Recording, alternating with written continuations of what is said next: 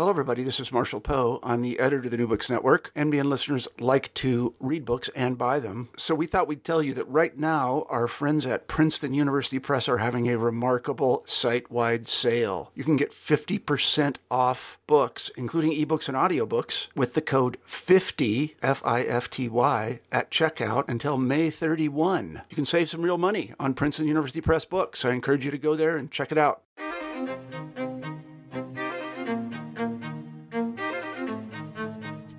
Hello, and welcome to the New Books in Native American Studies podcast.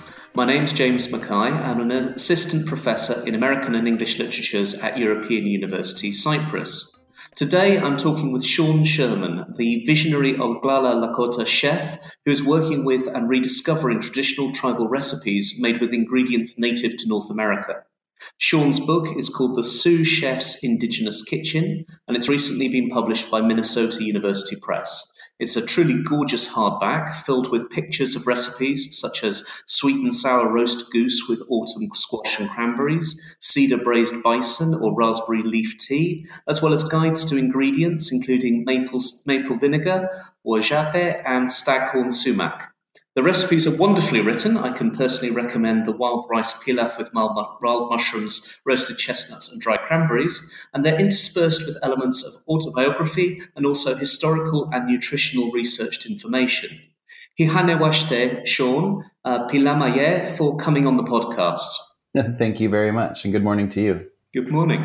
So the book is absolutely beautifully designed. It's full of gorgeous full-colour food photography that's had me hungry since I first opened it. Would you start by talking us through the cover design and the way that the whole book came together? We just, it took some time. We had a team working on it, and we were really happy with the way that it turned out. You know, the cover design, we wanted to use the medicine wheel with the 4 directions, which is the same medicine wheel that is in our logo if you look up the Sioux Chef. It's part of the O and the SIOUX for Sioux Chef. And we use that same color combination utilizing, colors from some of the plants. So there's some squash, there's some sumac, some chokecherry, and then some various herbs. And it just really kind of, it's really eye-catching. So we really enjoy it so much. And in terms of the interior, how did you come to work with Beth Dooley, and how did you go about preparing the dishes? I met Beth Dooley here in Minneapolis. She's extremely talented. She's written a lot of other cookbooks around this Minnesota region here. She was just, really pleasant to work with. And she had so much experience writing cookbooks. So I really couldn't have done this at all without her. So I was really happy that we paired together. It's fantastic. And now for the book itself, it starts with a sort of a brief autobiography, and you begin by talking about your early upbringing on Pine Ridge, which is one of the poorest reservations in the United States. What sorts of flavors, smells, and feelings do you remember from that part of your childhood? When I was looking backwards and thinking about traditional foods, thinking about, which foods, survived the colonialism that happened, and looking at pieces like the timsala, which is a prairie turnip that we harvested, basically right outside our back doors during the middle of the summer. Chokecherries, which we had tons of those growing all around us too. Cooking lots of game. So we did a lot of hunting. There was a lot of birds. We had geese and duck, quail, a lot of pheasant, grouse. There was some antelope and some venison. But the unfortunate status of, growing up on a reservation in the U.S., being in a very oppressed state and surviving off a lot of government subsidy food, which is from the commodity food program. So a lot of, canned and over processed government boxed staples, everything from macaroni to powdered milk to American cheese and things like that. So it's kind of a mix, Who were the cooks in your family? My mom cooked a lot. My grandmother cooked. So usually when we had big gatherings, a lot of the women of the family would be in the kitchen doing all sorts of stuff, getting the big feast ready. So, but we on Pine Ridge, we were living just up the hill from where my grandparents were. So we were down at their house a lot. And my grandmother definitely did a lot of cooking. And as you tell us in the introduction to the book, you've been actually working in the restaurant business since you were, about 13 years old? What was it that inspired your early passion for cooking, and then what made you want to go professional? Well, I didn't really plan on being a chef at that point in time. It was really just working out of necessity because we didn't have that much money. So I got, I was able to get a restaurant job at a very young age, and I had already had a good work ethic at that young age. I'd been working for my mother's frame shop for ever since I was 11, 12. And then I had done a lot of paper routes and things like that. So I'd already been working a lot. And I just continued to work restaurants all through high school, all through college, and then post-college moving to a larger city from South Dakota. So moving into Minneapolis, Minnesota, and just continuing working restaurants. And within a few short years of living in Minneapolis, I was able to land my first executive chef position. And that's what really kind of set me on, taking the culinary career path a lot more seriously. So a lot of what you've done is actually been training on the job. You haven't had much in the way of sort of formal training. Yeah, I went to college, but I took a lot of business classes, and I continued to work restaurants through all that. But yeah, a lot of the work that I had done was very self-taught. And even in my younger age, college age, when I was working in restaurants, and I had considered cooking school and going to a culinary school, but I was already at a official sous chef position, in the French term of it. And it just didn't really make sense to spend the money to, go through a school and to get the same position I'd already worked my way up to. So I just started reading a lot of culinary books, and I would save up money and just take a long travel. So, traveling through Europe for weeks at a time, or down in Mexico, and just really kind of absorbing, culture and history and food wherever I was at. And speaking of Mexico, that's really such a formative experience for you, isn't it? You write about an epiphany that you had living in a Mexican village. Would you talk a little bit about that? Yeah, so after a particularly kind of grueling chef job, and some of them are, working way too many hours, not enough rest, and a lot of stress, I took off down to Mexico for kind of a hiatus in between jobs to try to figure out which direction to move next. And down on this little tiny beach town on the Pacific in a state of Mexico called Nayarit. The town was called San Pancho. And it was just a really cute little Mexican village. And there was an indigenous group there that were always selling wares at the beach and jewelry and, beaded things and stuff like that. And they were called the Huichol.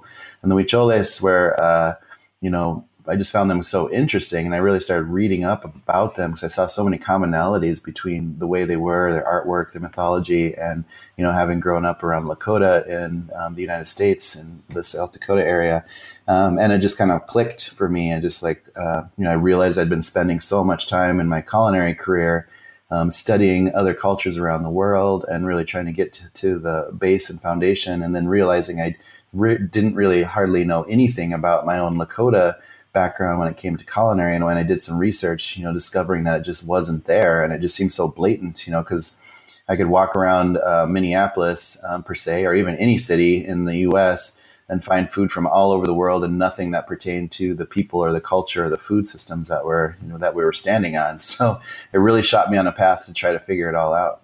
Yeah, there's a wonderful Facebook group you're probably aware of called Food Sovereignty as Tribal Sovereignty.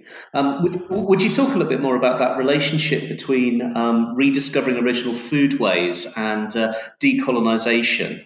So, with the decolonization, it's just understanding what colonization is and what it has done to a large area of the entire world, large areas, I should say. So, you see it coming strongly out of Europe in history and moving not only through the Americas, but also, across Africa and down around India and Southeast Asia and, Australia, New Zealand, Hawaii. You just see this immense amount of colonization happening for, a few hundred years.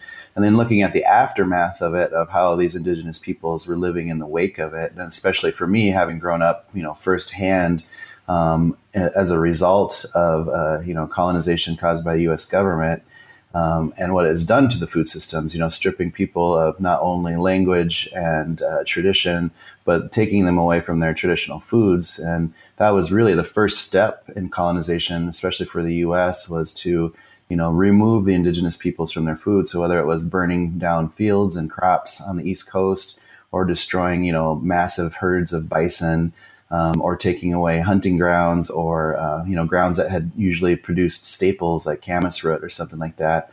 And then over U.S. history, forcing a lot of these tribes to live in much smaller areas and become extremely reliant on government.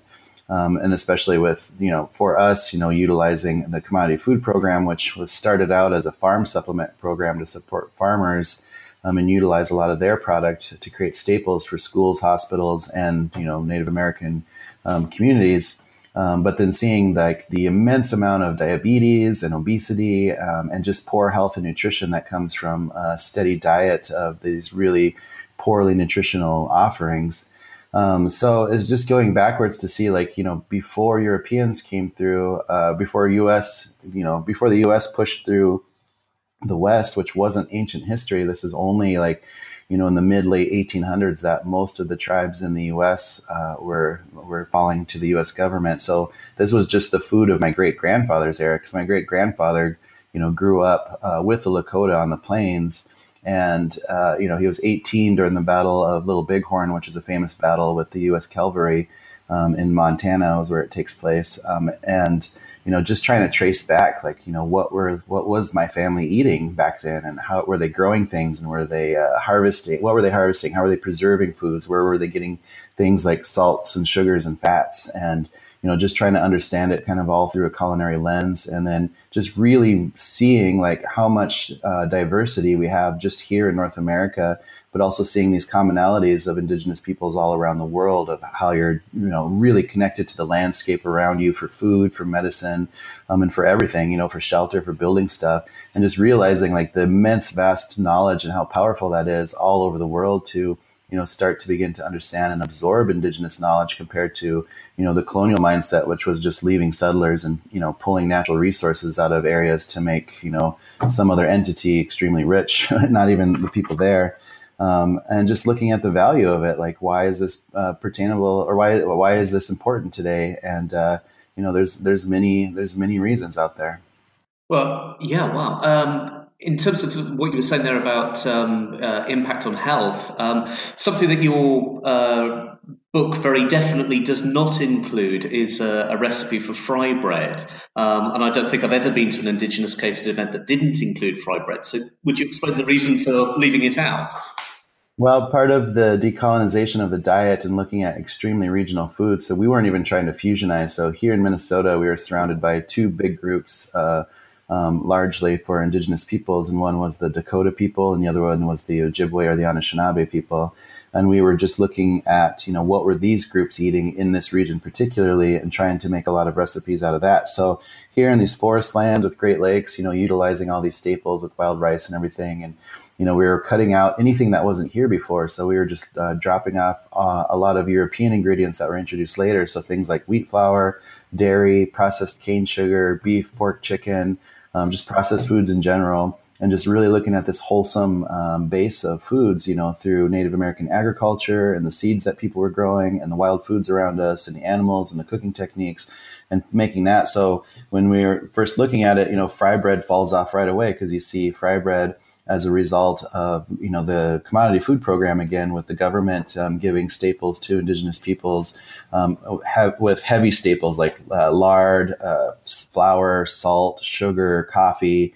And, those staples of flour, lard, salt, people didn't even have ovens or anything back in those days. So the only thing you could really do was this, kind of military style quick bread of just making a simple dough and then frying it, and it slowly became, integrated into Native American culture across the board, because I definitely grew up with it on Pine Ridge Reservation, and it was celebrated as native food, but it really wasn't when you looked at it.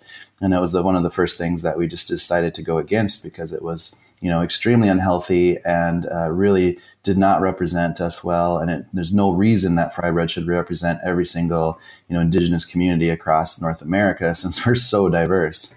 Yeah. So it's actually a symbol of colonization for you.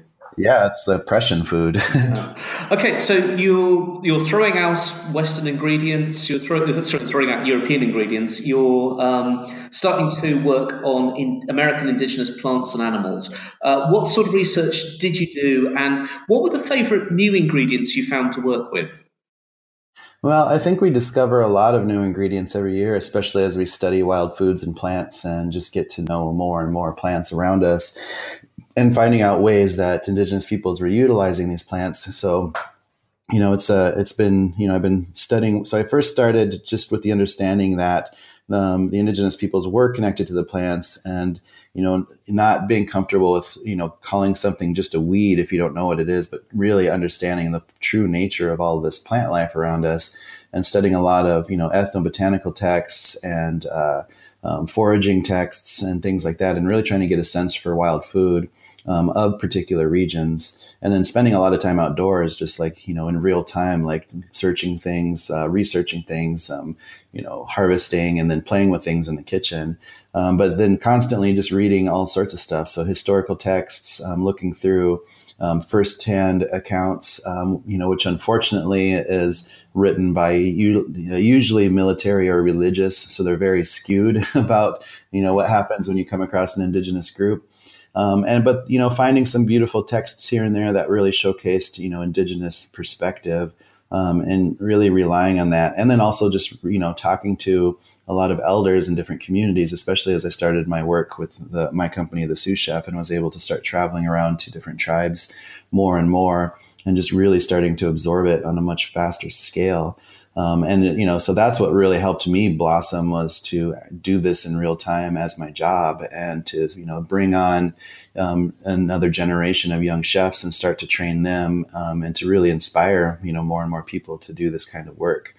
Right now, as we have just released a nonprofit, and we're really focused on Indigenous education and creating food access for Indigenous communities, we have this grand plan of helping to create and spread Indigenous knowledge through food all across North America, and helping to create Indigenous food businesses, especially in tribal communities, everywhere that we can. Okay, so coming back to the research element for a moment, what sort of predecessors did you find who'd been doing this work before, or was it brand new? No, I wouldn't say it was brand new at all. I mean, I was taking bits and pieces from all sorts of stuff. So, there was a lot of archaeological work. There was there was people like Gary Nabhan, Lois Allen Frank, who had written a really beautiful cookbook much earlier than mine came out. People like Loretta Barrett Oden, who had a native themed restaurant, a decade or so before me, and had also, produced a PBS series on indigenous foods, back then too. So there was definitely a lot of people, and just creating this, researching this network and constantly finding people. And for me, it was just connecting dots a lot too. So being able to travel around and just meeting these really wonderful, inspiring people from different regions, mostly from the US, but, all over the place, and all these different tribes. So meeting, history professors and native professors and seed keepers and farmers, and just really kind of pulling it together where, we have a lot of really cool kind of food sovereignty and indigenous food events happening throughout the U.S. more and more now. And we're seeing a lot of the same people, and then we're just really sharing, and we're inspiring more and more generations. So it's really kind of this group effort, and for me going into it, knowing as a culinary project, this had nothing to do with my personal ego as a chef, and to really just, do the research because it needed to be out there. Mm-hmm. Sort of to go on from there, if you go, and you mentioned this earlier, if you go to any world city, you'll find an Italian restaurant, a Chinese restaurant, Korean, French, Thai, etc. But you'll find very, very few indigenous restaurants in America. Why do you think that is? And also, why should people who've not tried indigenous American cuisine before take the leap and try it? Well, I mean, it's really, if you're in North America, whether in the US, Canada, Mexico, or Alaska, or the Caribbean. It's really just understanding the food and the flavor in the historical context of, how are people surviving on these lands before, and, researching, indigenous agriculture was amazing. So it goes thousands of years back. And it's a huge human feat in history to be able to create this corn culture that, spreads from the south of Mexico all the way up into parts of Canada. And, all the way throughout my region of Minnesota, Dakotas, and these areas too, and realizing like how much diversity in these crops were being cultivated back then. And it's just exciting to think about understanding, the landscape and just getting people to kind of break free of this, colonized thought process that, just because you look different than the indigenous people that you're superior to them. And that's not necessarily the case, because there's a lot of knowledge out there. I mean, it's definitely not the case, but, there's just so much understanding that we can pull through. And, food is something that we can all understand because it's the one thing that we all share. And it was the one thing that was most important for indigenous peoples around the world, because a lot of the colonization that was happening, they were pulling resources that, were not on the top of the priority list for indigenous people. Like, so what if you're sitting on a diamond mine? What's more important is family, food, the landscape, and staying in that balance of keeping all those things healthy. So it's just looking at like what we can do for some of these tribes, especially in the U.S. and Canada, that suffer from so much food access problems with health, and showcasing a better path by utilizing a lot of indigenous knowledge from the past and applying it today. By growing out community gardens with heirloom seeds, by redesigning permaculture landscape, and just landscaping with purpose and putting food everywhere, and then having a place to process that, and then having more and more education involved around it. So it's unfortunate that a lot of our kids, can name more Star Wars movies than they can trees, so we just need to continue to teach what's important to our next generation and try to set the path for them. And it's not just historical work that you do. You're also under the sous chef imprimatur. You've got an indigenous foods lab going, experimenting with new combinations and techniques. What sort of work does that involve, and what's the best results you've had from it? Well, we're just getting all set up. So we created a nonprofit called NATIFS, NATIFS, and it stands for North American Traditional Indigenous Food Systems. So natifs.org is really the vehicle that we're utilizing to do the work that we're doing. So we're using this brand, the Indigenous Food Lab, which is not only a research and development facility for us, but will also be a place that we can have class structures to teach people about indigenous foodways and all the research and curriculum that we've been breaking out through, Native American agriculture and seed saving and farming technique, food preservation, ethnobotany and wild food gathering and identification, cooking techniques, and it kind of goes on and on. And then we're also, as part of the Indigenous Food Lab, creating a restaurant. So we're starting this right now in Minneapolis. We're actually trying to secure a building to get this first Indigenous Food Lab open. And it'll be this restaurant that we'll be able to utilize to help train job skills too, surrounding food businesses with indigenous foods.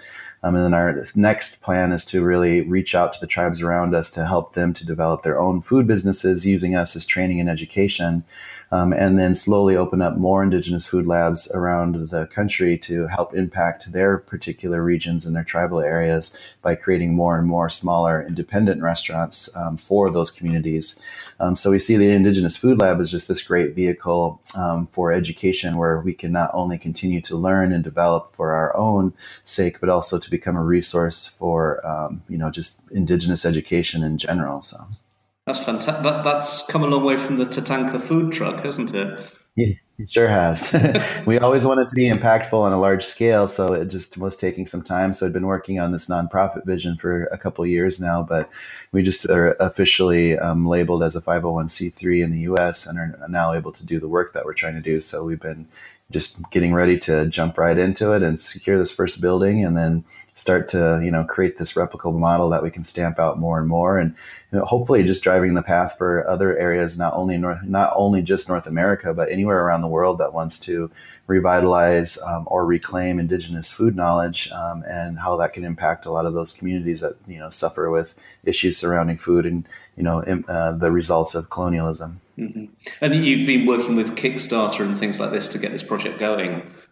Yep. Originally, we had done a Kickstarter to raise money for the restaurant, and we still will have some for-profit restaurants. But Kickstarter was very successful. We tried to raise $100,000 to get us off the ground, and we ended up raising $150,000 and broke a record for having the most people chip in, for restaurants. We had almost 3,000 people chip in for our project, which was, a pretty fun project to go through. So it was only a 30-day thing, and we raised a lot of money in a very short time.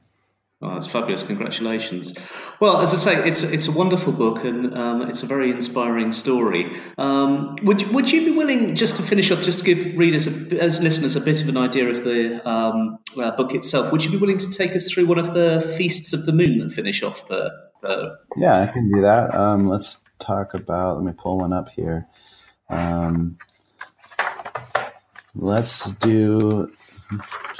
do this first one. So the very first pop-up dinner we did when we first started the sous chef, we just really wanted to celebrate, this vision of bringing indigenous foods into the forefront of culinary and exploring, creativity utilizing only indigenous ingredients and technique.